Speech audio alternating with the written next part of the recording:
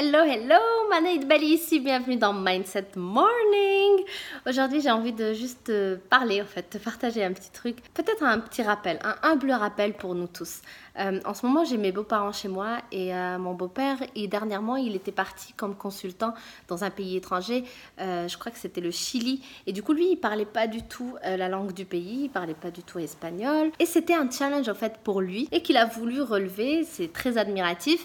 Mais une fois sur place, donc c'était normalement un projet sur 2 mois, donc c'était un voyage du coup sur 2 mois sur place pour faire bénéficier du coup les gens qui l'ont embauché de son savoir, etc.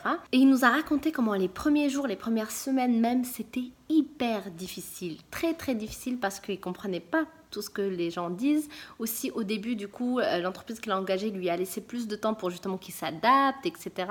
Et du coup il parlait un petit peu mais vraiment il comprenait pas non plus tout, il n'était pas à l'aise du tout avec cette langue là et du coup il se sentait pas utile au début, donc il trouvait ça difficile de pas savoir quoi faire, il trouvait ça difficile de pas savoir se faire comprendre, il trouvait ça difficile de ne pas comprendre ce que les autres lui demandent ou ce qu'ils disent autour de lui. Mais au fur et à mesure que les jours avancent, il n'a pas abandonné, il ne s'est pas dit « Oh, c'était une mauvaise idée, je vais retourner chez moi ».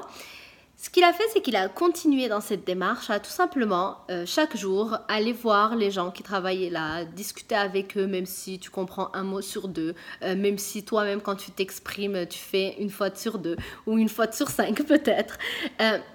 Mais il est resté dans ce processus. Chaque soir, il rentrait, il était fatigué parce que bien évidemment, pour ceux qui, certainement peut-être tu le sais, si tu as déjà voyagé dans un pays où tu comprends vraiment pas la langue, si tu as fait un stage par exemple et tu comprends pas la langue, mais chaque jour, du coup, tu es confronté aux gens, ben, tu as la tête qui va exploser à la fin de la journée. Donc chaque soir, c'était difficile pour lui. Mais comme j'ai dit, il a continué. Et puis au bout de quelques semaines, guess what? Eh bien, il commençait à comprendre, il commençait même à s'exprimer et il commençait donc à faire le travail qu'il était censé faire et donc il prenait plus de plaisir dans cette démarche qu'il avait entrepris. Et l'entreprise aussi qu'il a engagée était hyper fière de voir justement que comment ils ont prévu le truc à fonctionner. En fait, c'est que l'entreprise qu'il a engagée savait que cette personne ne parlait pas forcément couramment la langue du pays, mais savait aussi une chose que j'ai envie justement de te rappeler à travers cette histoire, c'est que chaque chose qui est nouvelle, chaque chose qu'on n'a jamais encore faite va être difficile, va être hyper difficile. Mais si je persiste, c'est-à-dire si je la répète 1 fois, 2 fois, 3 fois, 4 fois, 5 fois,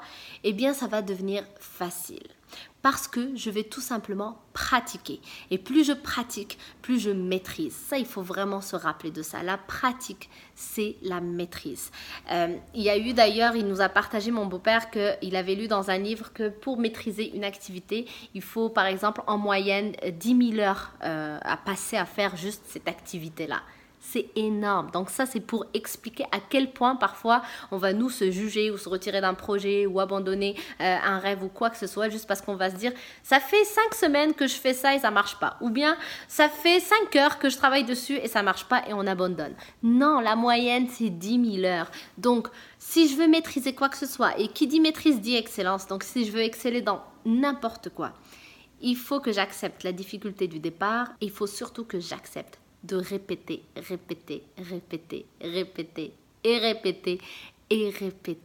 pour que je puisse pratiquer et donc maîtriser et devenir excellent dans ce que je suis en train de pratiquer. Donc comme j'ai dit, c'est un humble rappel pour moi d'abord, ensuite pour toi aussi parce que je partage avec toi tout ce que je pense important. Donc j'espère que ça t'aide, j'espère que ça te fera réfléchir sur tous les projets peut-être que tu as laissé de côté, que peut-être tu as envie de reprendre mais que tu hésites. Si c'est quelque chose peut-être que tu n'as pas encore lancé, que tu n'as pas encore démarré, que tu hésites parce que tu as peur justement de ne pas être à la hauteur, dis-toi que oui, tu ne seras pas à la hauteur au début, mais c'est comme ça que font toutes les personnes qui réussissent. Ce n'est pas sur les débuts qu'on doit se juger. Ce n'est pas le début qui est prioritaire. C'est surtout cette capacité de répéter parce que c'est la seule différence justement qui fera une différence entre une personne qui réussit et l'autre.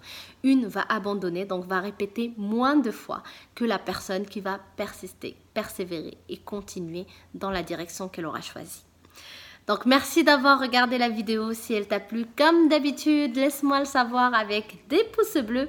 Et aussi, si tu n'es pas encore abonné à ma chaîne, eh bien je t'invite à le faire en cliquant sur le bouton rouge que tu vois juste ici. Et aussi, assure-toi d'activer la petite cloche, comme ça tu es sûr d'être avec moi ici chaque matin. Donc je t'embrasse très fort et je te dis à demain. Bye!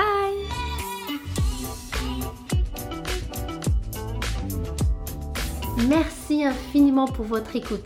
Si vous avez aimé cet épisode, laissez-moi le savoir en allant donner une note sur iTunes et en laissant un commentaire. Ça me fait toujours plaisir de vous lire. Et je vous rappelle que vous pouvez télécharger gratuitement mon livre 7 stratégies simples et puissantes pour augmenter votre niveau de confiance simplement en allant sur chemingagnant.com. À bientôt!